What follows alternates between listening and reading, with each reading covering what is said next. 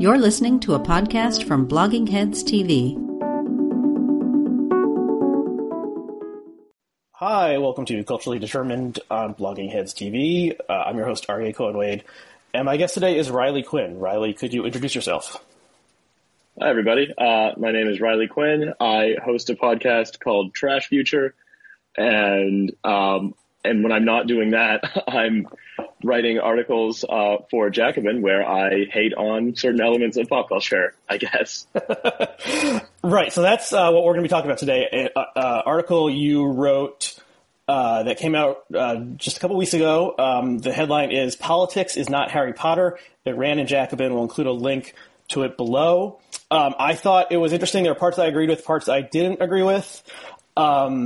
And I thought it was interesting enough to want to talk to you about it. So I thought that maybe the starting point should be what is your personal relationship with the Harry Potter franchise? Were you a fan as a kid? Did you never like it? Or were you kind of before maybe going into like the political side of it?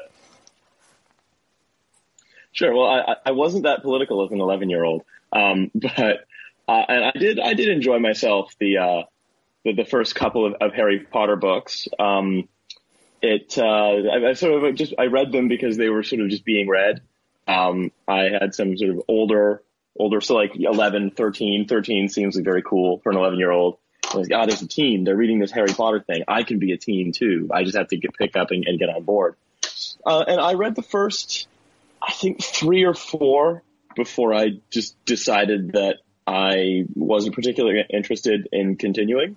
And there was no sort of great dramatic break for me with Harry Potter. I think I just sort of started to find it a little bit dull. And I then sort of I left them off, and because I was a very pompous 12-year-old at this point, I sort of demanded that my mother purchase me something very prestigious, like War and Peace or whatever. It was specifically War and Peace. And I swear to God, I looked at every word and comprehended nothing. But damn, I really felt good doing it. So you actually read more or less all of War and Peace as a teenager? Read is a very strong word. If I could go back in time, I would give myself such a fucking wedgie. Oh, sorry, can I swear on this? Yeah, go for it. Okay, cool. Yeah, I'd give myself a nuclear fucking wedgie. I did. I would say I looked at every word. In fact, I say there was no dramatic break. I think one of the inciting incidents was my mother sort of, God, I'm really going to make a terrible first impression on your audience. I promise I don't like this anymore. My mother was, I was in a mall reading one of the HP books, and my mother sort of saw another of the mothers of our area in this mall. And the mother in question said, you see, your son's reading Harry Potter. It's great. It's getting kids who don't read into reading. And I was like, well, hang on a sec. That's not me. Again, very, very pompous 12-year-old. I hope I kicked it. And so it was that thing where it's like, well, it's a bit pop and so on. I later did actually watch all the films, with someone I was dating, and, because she was quite a fan, and I really didn't give it much thought, for quite a while. They were all right films, relatively good action, basically, and then Harry Potter didn't really enter back into my consciousness until sort of 2016, the year that sort of politics came back. And well, it was always there, obviously, but that for the great majority of people who thought they were living in a post-political world, politics came back with, in my case, because I live in the UK, the Brexit referendum, and the US's case, Trump and all this stuff. I really only started thinking about Harry Potter again when it became this cipher that I think a lot of younger and say millennial to Gen X could say, sort of liberals were using as their political cipher. It was the lens through which they seemed to start understanding politics. You see sort of protest signs popping up all over the place saying Corbyn is not Dumbledore, as though that's important. And so I wanted to think a little bit more about this. What was it that makes it Harry Potter so compelling for them? What makes it, rather than say Lord of the Rings or even a Game of Thrones or whatever, what makes it the thing? Mm-hmm. Yeah, that's interesting. I think just for myself, I was too old to get into it in the initial round that it came out. I think 98 was when the first book was published in the U.S. and I would have been 15 then. But my brother, who was 8 or 9 then, got into it very intensely, and he was not like a never read a book kind of kid, but he definitely wasn't reading like other books of that length as an 8-year-old. And so he was a huge fan. And then I read the first one because he was so excited about it and was kind of like, I don't really get it. This isn't for me. I saw the movies, most of them as they came out in theaters, sometimes with my family or sometimes just like seeing it on DVD. The movies are uneven. There's one of them is directed by Alfonso Cuarón. That's the best one. And some of the other, and the first couple ones are really crappy. But I went back after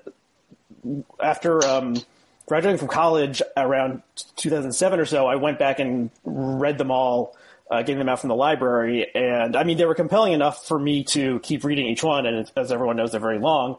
But I was never like a Harry Potter stan or a person who identified which house in Hogwarts I would be in or anything like that. But I did I could kind of enjoy them.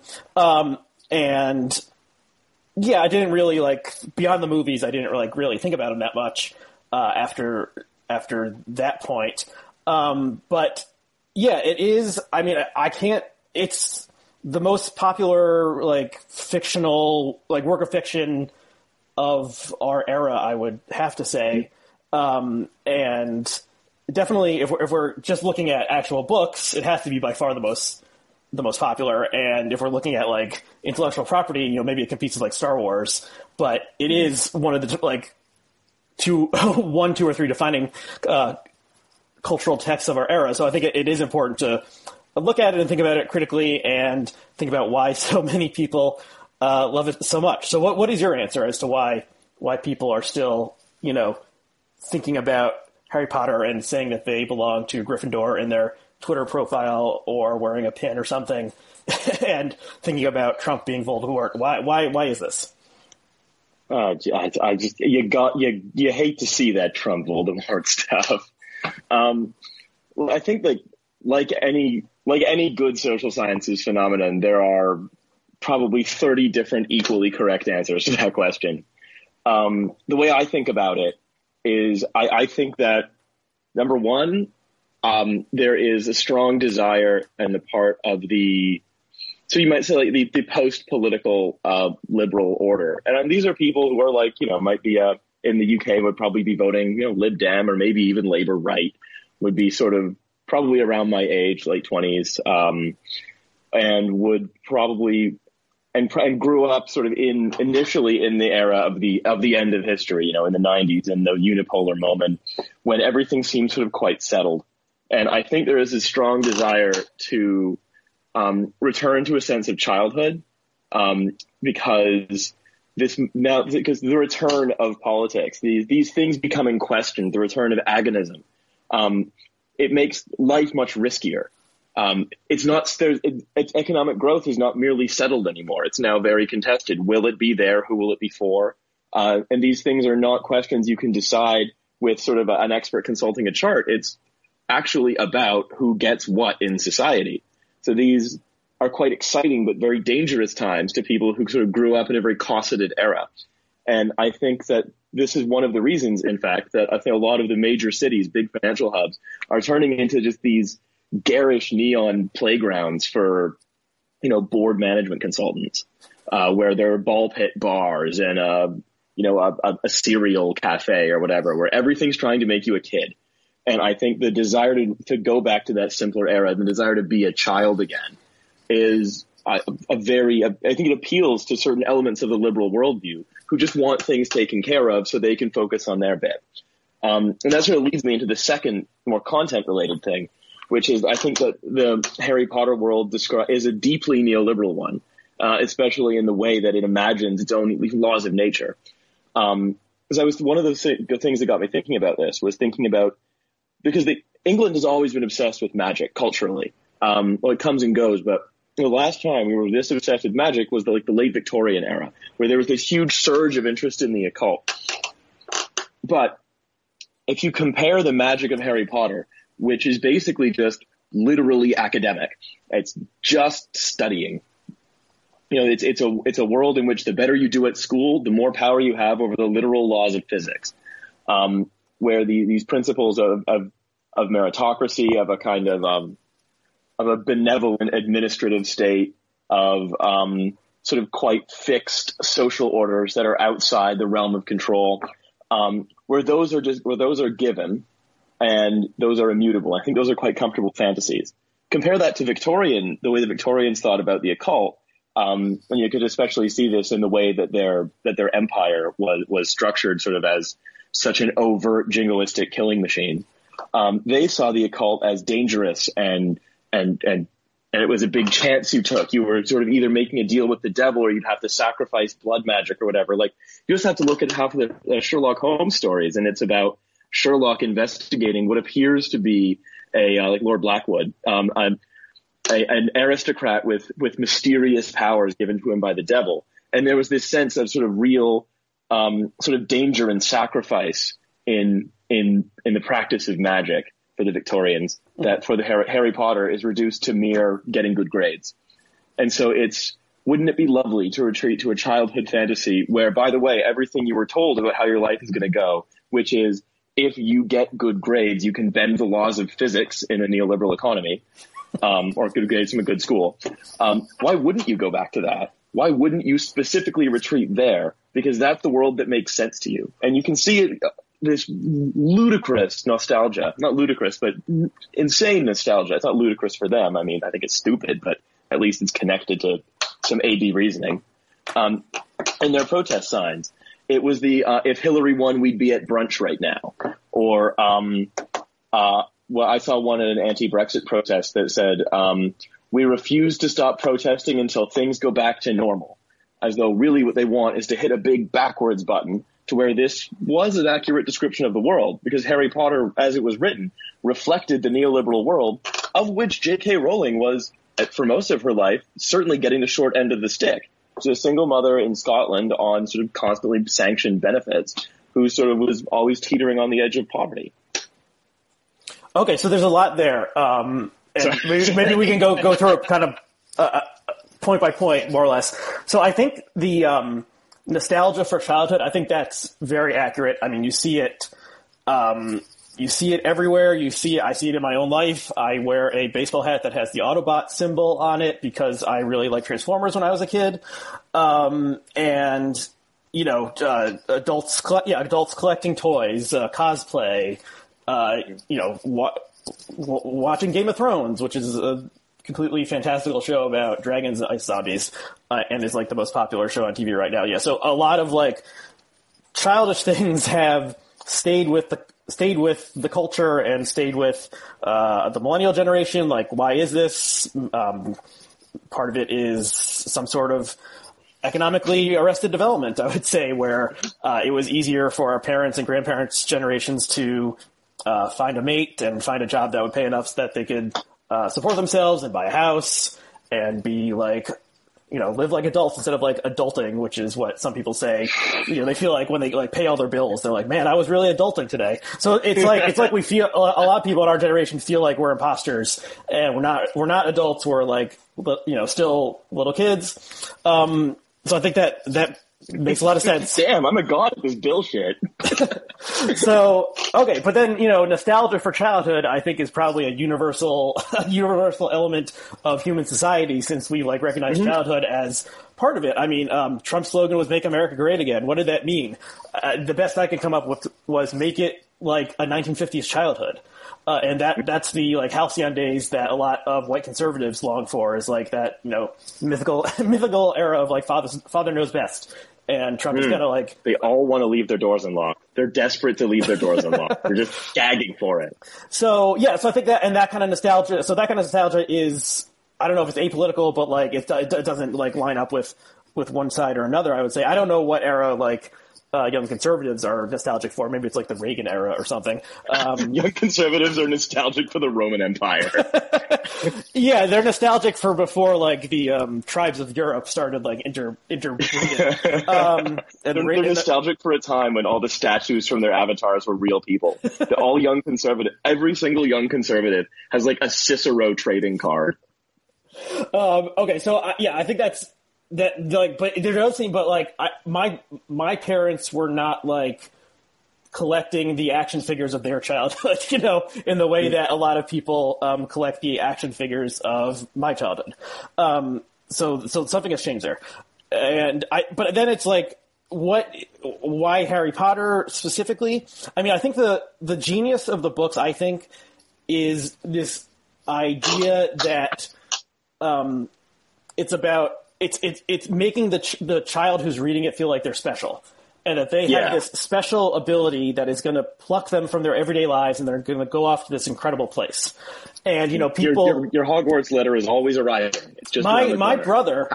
I don't know whether I think it's either like when you turn 11 or 12, but like my brother was. I don't know how serious he was, but at least part of him was seriously waiting for his Hogwarts letter, or whatever the American equivalent of Hogwarts was, to come to him when he turned 11, so that he could go live and be a wizard, because, like, that's how powerful the fantasy is. The only Hogwarts letter anyone ever actually received was a dick pic with an STI. Damn, too bad. Yeah. So the things we get sent unsolicited turned out to be slightly worse than the Hogwarts Anthony letter. Weiner, I was hoping it was Hogwarts. Yeah. So I think that is, you know, this idea that like every child wants to be told that like there's something special about them. They're not the same as the other ones, and like having this like this idea of like having a special destiny is also, you know, gets to like the hero's story or whatever from Joseph Campbell, and there does seem to be like this, you know, like Luke Skywalker had a special identity and was plucked from obscurity and so did King Arthur and blah blah. So there's that, and then the fact that it seemed to take place in like the real world, but also there was this whole fantastical world within it. It was different from Lord of the Rings, which took place in a totally like fantastical mythical world. So that was like a clever part of J.K. Rowling's idea, is that she plagiarized the world. Damn it! Well, she combined some aspect of realism with fantasy. It wasn't, you know, you could like. I don't know if have you ever been to that place in St. Patrick? What was it called? St. Pancras or something? The St. Pancras. Oh, fuck me. Yeah. So yeah, if you go to like. You can go to like 9, you know, track 9 3/4 and like, you know, take a photo. I'll tell you, like, what they do is there's a big queue, and you can queue up, and they give you a scarf from whichever house you got sorted into, which is fun. And then what they'll do is you hold a baggage cart that is built into the wall, and then someone takes a photo of you while another attendant holds the scarf back so it looks like you're running. I was looking at that, and I was looking at the train tracks. I was like, I could just go on them. I could just make a dive for the train tracks. Okay, if I was like 9 years old and I was really into Harry Potter and my family was traveling to London, I would like want to do this as like the coolest thing ever. But it's not 9-year-olds. It's not 9-year-olds. It's 25-year-olds. Yeah, so it's fucking adults. Why are they? Yeah, so why are they still doing this? And then so then how does this like connect to the politics? I think. Yeah, there's lots of people who paid glancing attention to politics, and that's the majority of people, because the majority of people are not politically aware. You know, they know who the president is, but they probably couldn't name more than 2 cabinet secretaries, and they have things going on in their life that you know that don't require them to pay attention to politics. Maybe the socialists would say they should. You know, these things are a false consciousness or something, but like they have to get their kids from daycare and get a meal on the table, so they're not like paying close attention. And like a lot of people want to, just return to that point where they feel like I don't have to worry about, you know, the world falling apart because of Brexit or Donald Trump. So I think that's an understandable reaction from like a normie type who isn't, you know, wants to just go on with their lives and pay attention to TV and sports and their family relationships and their work, and doesn't want to think about Donald J. Trump every single day. So like, yeah, returning to the Edenic 2016, even though it wasn't that Edenic, but in our minds, it was like, oh, what a simple time. I think that is very natural as well. And then, so like, is Donald Trump Voldemort? Is Theresa May Voldemort? Or I guess Theresa May is often compared to like a different female character from the novels. You know what it is? The reason I think I specifically think that this is, again, a particularly liberal phenomenon, it's twofold. Number one, you mentioned earlier about having a special destiny, and that's actually a relatively common trope. But in the case of like Luke Skywalker, your special destiny is that you are uniquely powered to like lead a certain rebellion. And Achilles, you've been made unto a god by getting dipped in the river Styx, whatever. In Harry Potter, your special destiny is getting into a good school. Like that's your you have been picked out, you have been plucked from the unwashed muggle masses who don't have your superpower, and you've been put into a good school, where you're going to learn how to be like a brain god, and so realistically, like what that is, and that's I think a deeply neoliberal fantasy, is the one of, there was the kid in the ghetto, but then he got a scholarship and went to Harvard. He was the special one picked from the crowd of the unspecial. And that sort of level of personalization of everything, that sort of willful, when someone says Donald Trump is literally Voldemort or whatever, what they're doing is they are framing their politics in such a way that, initially, look, the worst thing a socialist can be is a scold.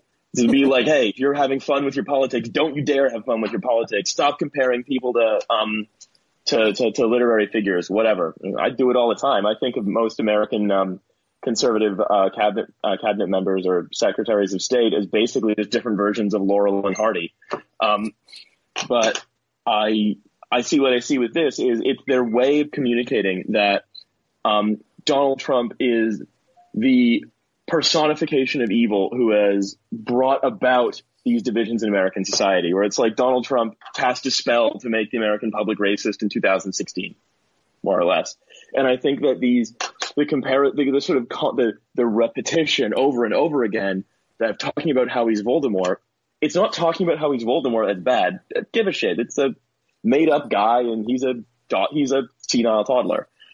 But I think it's a little sort of hint. It's a tip of an iceberg that shows a kind of liberal theory of politics where a lot of the young people who are supposed to be the sort of, let's say, the new world is crying out to be born, but it can't. They're supposed to be the midwives of it. They see the world in this very liberal sense where they don't sort of attempt to look beyond Trump, or they don't attempt to look beyond Brexit or whatever, to understand that like these are structural problems with structural causes. It's a way by retreating into a much simpler explanation, and by using Harry Potter as the lens for that simpler explanation. Like they could have used anything. I have no Harry Potter.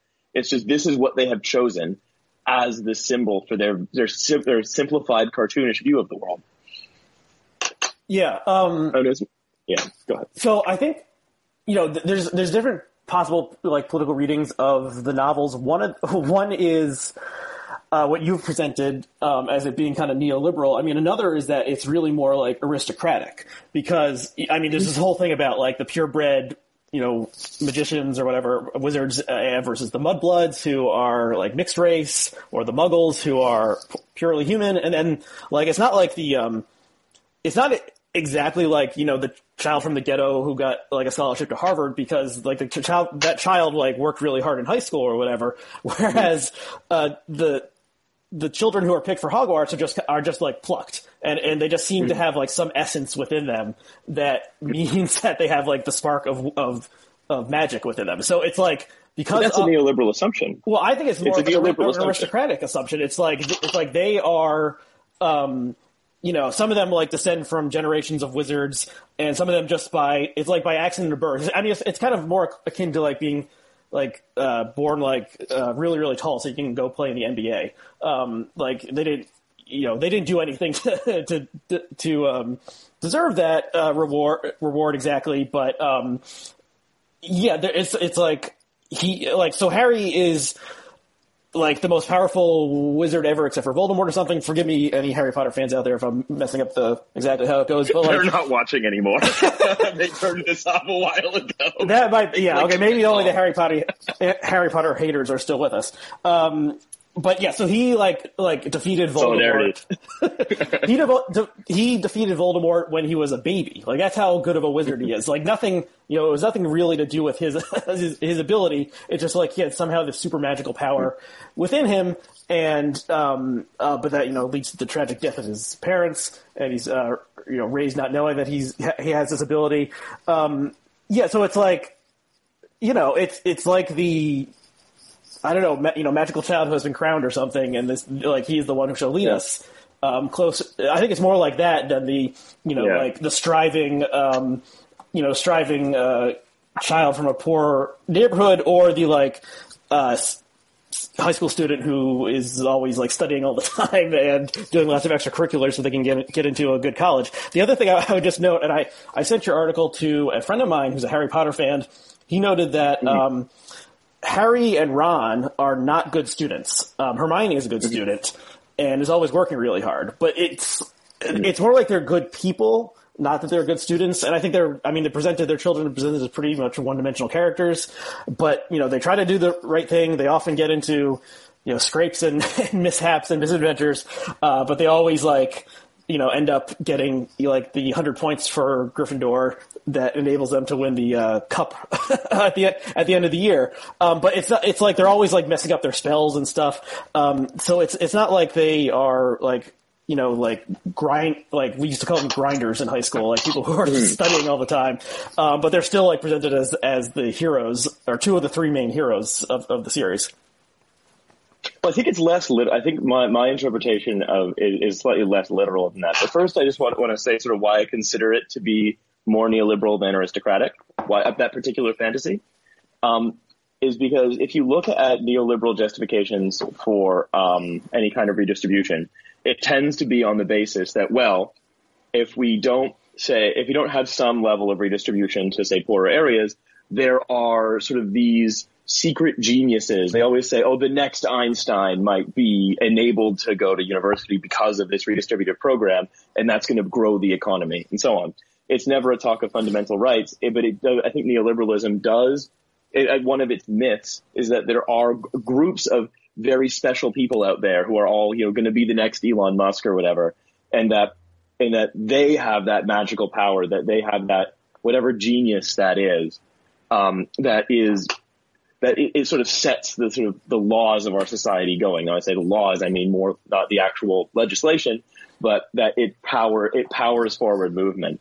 So so you'd be like, it's the same thing as the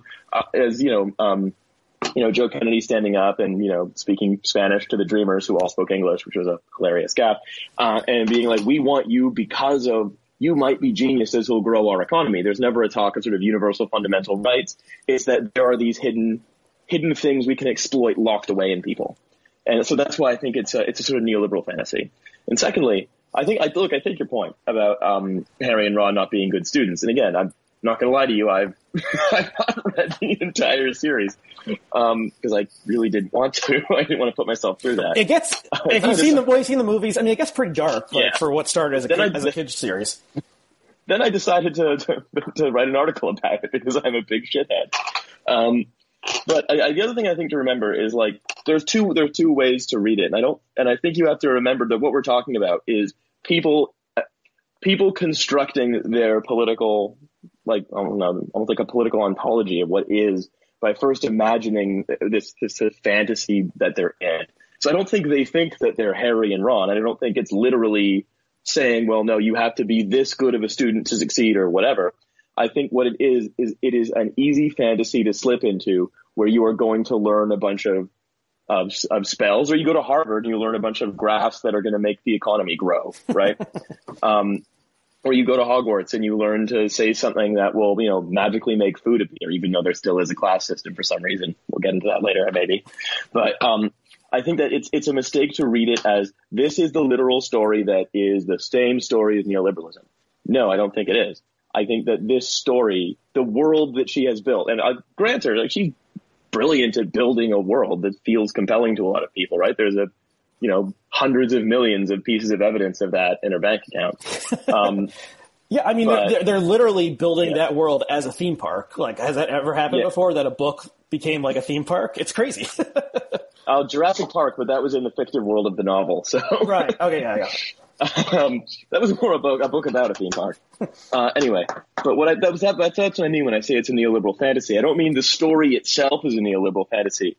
I'm saying that when the reader imagines themselves inserted into that story, because that's the purpose it functioned for a lot of people, then it is one where fundamentally neoliberal assumptions about the world hold true. And I think we also talked earlier about, Harry and Ron and Small, they win because they're good people. I think Harry Potter is, if not patient zero, then certainly patient early number of just sort of infecting our culture with the virus of the whole love is more powerful than any force trope. It has reinvigorated that particular annoying story cop out, because it basically because it means, like, when they're it means they can say, well, the power of our friendship will see us over this. And you can see that delusion playing out in every, Trump and Brexit protest, where people go out and convinced of the force of their own righteousness and the power of their friendship and their what have you, that they are essentially going to be able to affect change without ever thinking about the word organizing, without attempting to say convince anybody else, without doing anything but sort of just being sort of just nebulously righteous and nice. I think they're one of the real sort of things that Harry Potter does is it substitutes niceness for goodness. There's a lot of be polite, be honest, be friendly, and then good things just sort of happen. Here's the other thing. I don't think that every book needs to be Marxist. Far from it. I don't resent this book for not being Marxist. I don't even resent it I don't resent it really at all.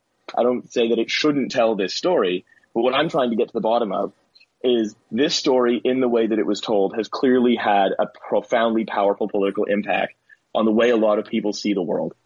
And that I'm sort of trying to trace why that is and why it deserves criticism. If it didn't have this profound and powerful impact, I wouldn't be here banging on about how sort of the civility virus, at least in people of my age, was sort of spawned in no small part from everybody's obsession with Harry Potter. So that's a point I want to keep making, so I don't seem like I'm just a socialist that hates on pop culture. So you mentioned something about people thinking like we just have to defeat Trump, and then like we can go back to our old lives. So it reminded me of Lord of the Rings, the finale of Lord of the Rings. Frodo drops the ring, or Gollum bites his finger off and falls into the Crack of Doom, and like that instant, everything starts crumbling in Mordor. And in the movie version, it's almost like the evil orcs and stuff just kind of like shuffle off screen, and then they're like gone. Yeah. And so that's a true fantasy of we just need to do this one thing, defeat this one guy, and then we'll all be good. So it's a little different in Harry Potter. There's like this kind of psychic battle between Harry and Voldemort. It turns into a baby. I don't exactly remember how it goes, but I think that at least is Lord of the Rings is a very simplistic, fairy tale like ending of, Frodo and Sam go back home again. And like, in Harry Potter, like, as far as I remember, like, the evil house at Hogwarts, Slytherin, like, is still there, and and some of the evil people, like, they don't shrivel away, like in Lord of the Rings. So, and there's also this whole, like, bureaucratic government angle to some of the books of, like, the Ministry of Magic getting taken over by the evil people. So that's maybe somewhat more apt analogy for the situation we might in America face when and if Donald Trump ever leaves the Oval Office. It will happen at some point, I suppose.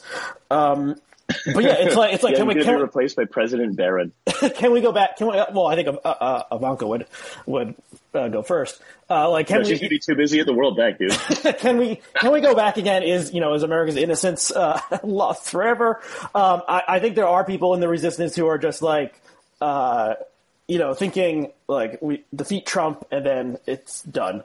And then the evil ring has been melted down, and it can't happen again. Like, no, like he's done irreparable harm to the country, and all the people who voted for him, or the vast majority of them, will still be around for 2 or 6 years from now, and we have to deal with the disagreements with those people that Trump's election brought to the fore. So, yeah, you don't. To be fair, a lot of them are going to give themselves hardened arteries because they now consume diets of like all frozen meat.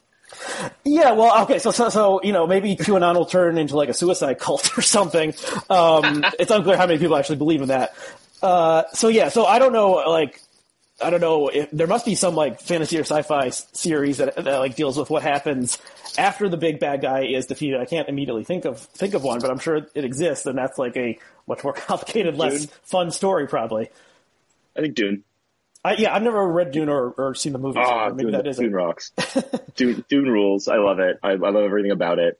The latter books, because the book is, I've read it multiple times. So the first book is about a power struggle over a planet that's sort of a cipher for the Middle East, where it has the spice, which is this substance that makes interplanetary navigation possible. It's sort of a metaphor for oil. It's quite obvious in that sense.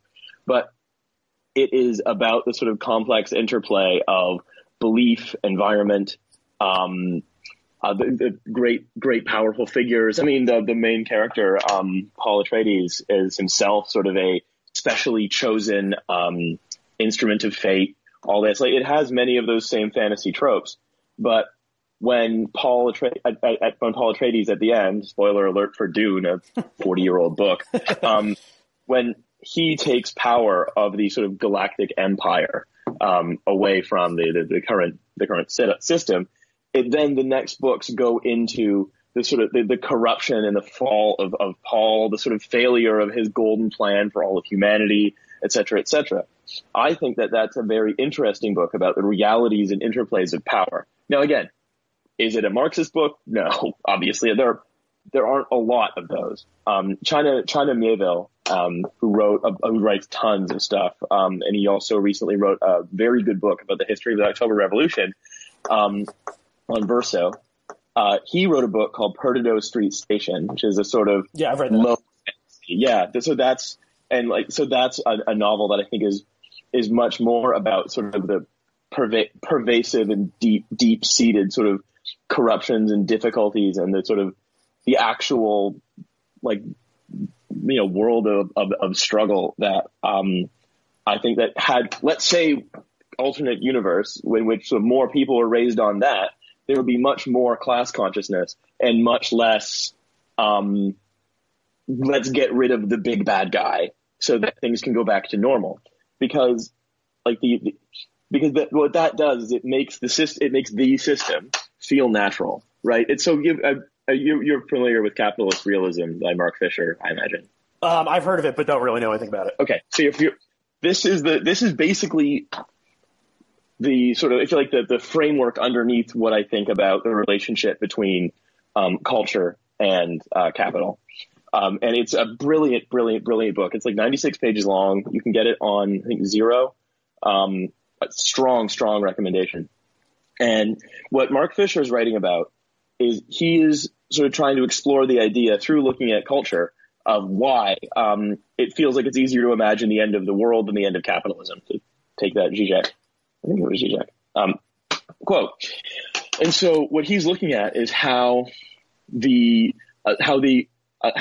capitalist realism as a kind of literary trope is this deflationary perspective that sort of keeps you from imagining anything outside the bounds and the assumptions of capital. So one of the films he talks about is Children of Men, which is also by Cuarón. Yeah, that's one of my favorite films. Yeah, and so he talks about how how it's it's this it's this film that's sort of bound in by that with capitalist assumptions, where not the film itself, of course, but the world it portrays is one where art as reduced to a sort of commodity, just sort of looked at by the idle rich, holed up in their, sort of self-made prisons as they hide from the rest of the world. That the state has been rolled back to the point where it is, merely just an army that's sort of, terrorizing you as much as protecting you and so on. And so he's looking at this. This is a capitalist vision of the end of the world, where we have a vision of the end of the world, but we have held on to these things about private property and militarism and the rollback of society. And so when I think of Harry Potter in terms of capitalist realism, what I think of as the class system, for example. They have a post-scarcity economy. It's a book where you can literally make stuff appear, and yet there are still money, banking, and social classes. There's still slavery. There is still this endless, desperate desire to rank everyone and sort of dole them out little bits and bobs and rewards based on how well they perform in certain tests and where they fit on this stratum and how much money you have. And oh, by the way, Harry, you're also secretly rich. It's the fact that we have imagined a post-scarcity world that still assumes that all of these assumptions that actually come from scarcity are just natural. And so that's why I think like when all of these, Harry Potter protest signs like, oh, Trump would be a Slytherin or whatever, it really is showing a failure of imagination, is that Harry Potter has infected a ton of liberal young people, or millennials now, not necessarily all young people, but you know what I mean. It's infected them with this fundamentally deflationary perspective. It has given them a dose of capitalist realism in the form of this deeply, deeply conservative, faux progressive worldview. Because that's the other thing about Harry Potter, right? Is that you said earlier that you thought it was as sort of an aristocratic thing, where you have the purebloods, etc. I mean, I think it's a very obvious metaphor for the fight between liberal democracy, such as it was, and fascism in the 40s. And she's talking about how you beat fascism with sort of bland, non-materialized social liberalism, like saying, je suis mudblood or fucking whatever. And then by hanging out with your friends, going to protests, and studying hard. That's essentially the liberal plan to defeat fascism. Is we have a fact deficit. We need to tactically insert facts around the country so that the natural processes of people deciding what's right and what's the fake news or whatever will work themselves out. And that it has fundamentally, I think, been instrumental in closing them off to the idea that it's not that we need to fight the bad man to go back to how things were. It's closed them off to the idea that there are some things that everything is mutable. It says, no, the magic you can do is the magic you learn. There will always be poor people because poorness is a thing that people choose to be, or poor people are somehow necessary for a society to run. Even without scarcity, some people will still have less for whatever fucking reason. And that these assumptions, as we come into contact with them again and again, and as we organize our thought around them, they close off what we imagine to be possible. And so that's, I think, the capitalist realism perspective. Yeah, that's interesting. I'll have to check out that book. So I guess the only thing I remember knowing about Dune, besides like the stuff about spice and that there was a weird David Lynch movie, was a lot of people saying David Lynch movie rules. It's so good. They were saying like, oh, the first book is really, really good, and then it like goes downhill after there. It does. It does. So it's I think in storytelling, like how do you end like. What is the end? In Shakespeare, they all ended with either everyone dying or everyone getting married. So it's like those are the only possible endings 40 years ago. And then, I can kind of see why people don't want to read about like the boring, the boringness of like going along in your everyday life on Spice World, because like we're going along in our everyday lives here. We want to read something fun to distract ourselves. Have you? And again, I'm not saying we shouldn't do that. We should do that. It's just this particular one has kind of a problem. Are you familiar with the Magicians series by Lev Grossman? No, I'm not. They're really good, and I would recommend them to people. It's basically like Harry Potter for grown-ups, a much more realistic version of like a school for magic, and people, are plucked to go to it, and it's more like graduate school, and like they have sex, and they like suffer ennui, and like so unlike graduate school. There's a TV show version of it now where all the people are very good looking, but I saw a couple episodes of one. But anyway, check out the first one, just called The Magicians. But yeah, it's also like, what do you do? So in the first book is kind of him like learning how to become a magician, and then towards the end he's kind of like, what do you do? Like he's a magician, he goes back into the real world. Like, what can he do when he could like do anything? And he basically just becomes really, really bored. I guess there's a question like why magicians don't just like create food for everyone who needs food and like clothing and housing and so forth. Maybe because that wouldn't be a good story.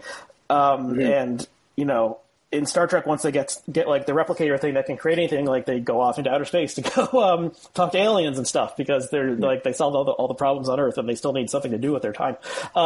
So maybe we can close out by talking about the woman herself who created this universe, J.K. Rowling, and how just one of the worst posters on Twitter, honestly. Yeah, what is going on with J.K. Rowling? Like, so she really doesn't like the Labour Party under Jeremy Corbyn.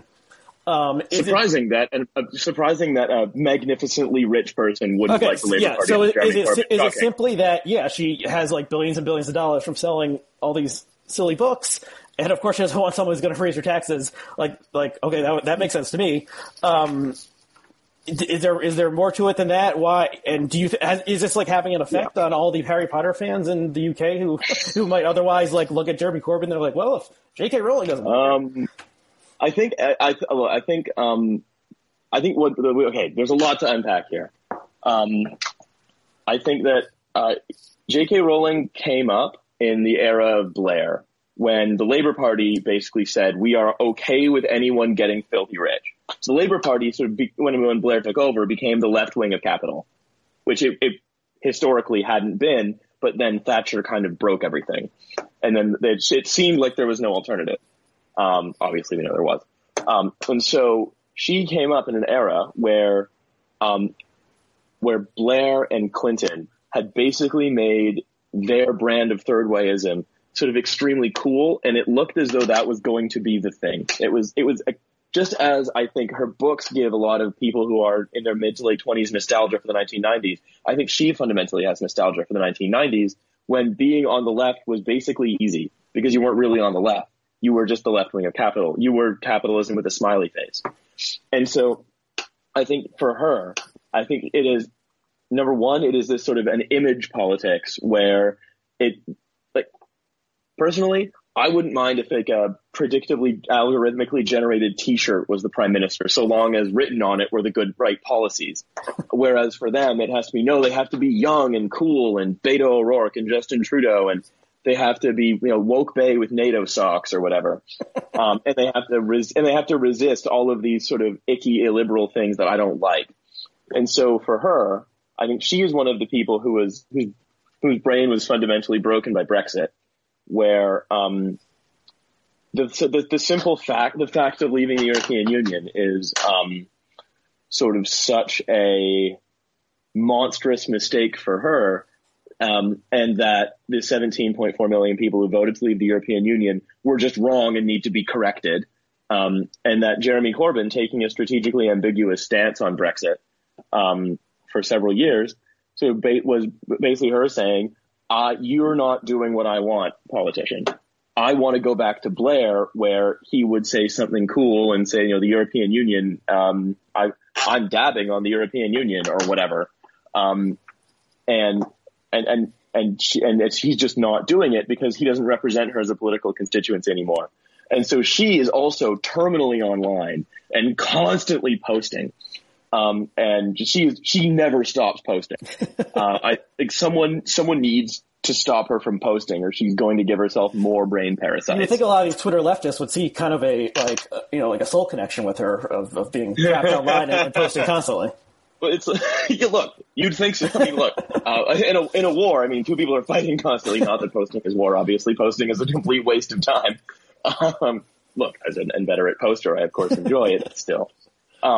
Posting is just a fun way to tell jokes with your friends. It's nothing more. Yeah, it doesn't accomplish anything in like 99.9% of cases. Indeed. So, but with J.K., so Rowling, like, has this really visceral hatred of Jeremy Corbyn because he is, to her, he's wrong on Brexit, and he is not the kind of easy left for a rich person to support. He is not slick and stylish.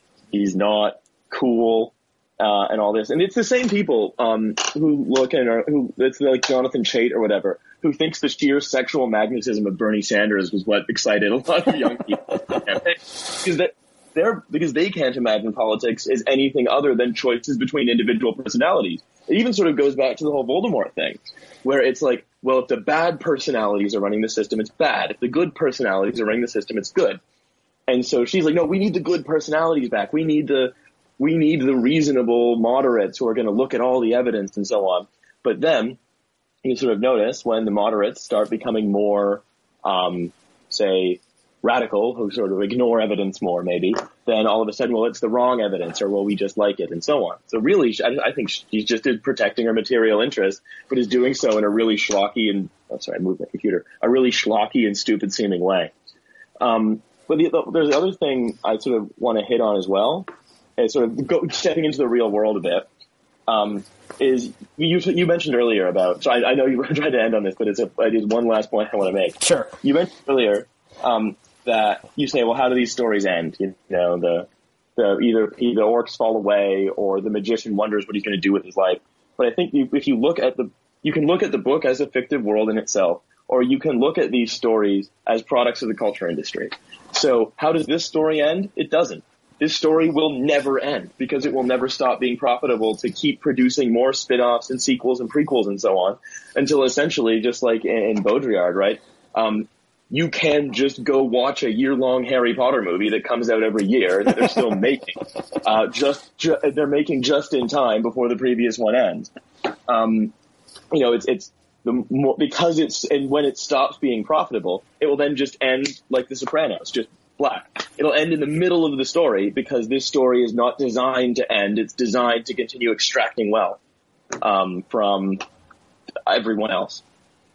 My point would be that Corbyn and Rowling have both faced accusations of anti-Semitism, and you think maybe they would be able to, come together over that. The Corbyn ones are confusing to me. The Rowling one is that she made the bankers in the Harry Potter world these goblins who are like hook-nosed and are like obsessed with wealth, and these little creatures that some say look like anti-Semitic characters. But okay, yeah. So where do we end? They lived happily ever after is like, the traditional ending of a fairy tale, and Harry Potter's in many ways a fairy tale. I guess, you can never live happily ever after under capitalism because your surplus labor is always being stolen from you. So I awesome, don't know. I love it. But your point about how I wasn't even doing anything with surplus labor anyway. Your point about how the culture industry is constantly churning out sequels and prequels and revisions and reboots is certainly like the case today. But sometimes it leads to really good art. Like I saw the Spider-Man Into the Spider-Verse movie, which is this kind of crazy postmodern meta animated thing where you have the Spider-Man characters from different realities all fighting together, and one of them is like this joke Porky Pig type character called Spider-Ham that they invented in the 70s as a joke, and he's in the movie and he is doing cartoon-like things. Okay, I will watch this. So there's also and then this is this movie couldn't have existed 10 years ago when there was only one version of Spider-Man. Now we have 3 or 4 versions of Spider-Man on the silver screen, but it still leads to creative production in some cases. Okay, so why don't we end it there? So if people want to follow your work, where can they find it? So can you share your Twitter handle as well? Yeah, well, you can follow me on Twitter at Raleh. It's RAALEH. And you can find Trash Future, which is Trash Future. It's all one word. You can find it on any podcasting app you want: Spotify, Stitcher, Apple Podcasts if you're a masochist. We've got if you're sort of coming in from America, we did an episode with Felix from Chapo a couple weeks ago that I think would be a good starter. Cool. His audio is a little bit messed up, but it's not too bad. Otherwise, or actually, if you also want to talk about, if you want to learn more about Brexit, because like this, it can't be overstated that sort of that level of it and labor strategy. You can start with one we did with a think tank director on the left, who was instrumental in the creation of labor strategy. And so that's about last month. So those are good episodes to start with if you are interested. Cool. Well, thank you for coming on and going back and forth with me about your article, which again is called Politics It's Not Harry Potter, published in Jacobin. And thank you to all of our viewers and listeners, and we'll see you again next time. Yeah, thanks for having me on. Before you go, a quick message from the suits at Blogging Heads TV. Blogging Heads will always be free for you to watch and listen to, and we don't even go the NPR route of guilting you into donating during Pledge Week. But we do have a small request. If you enjoy Blogging Heads programming, rate and review us on iTunes. The iTunes algorithm weighs positive reviews heavily, so taking a few minutes to rate and review us will help more people find out about our shows. Also, of course, we encourage you to subscribe to our Twitter and Facebook feeds. Thank you.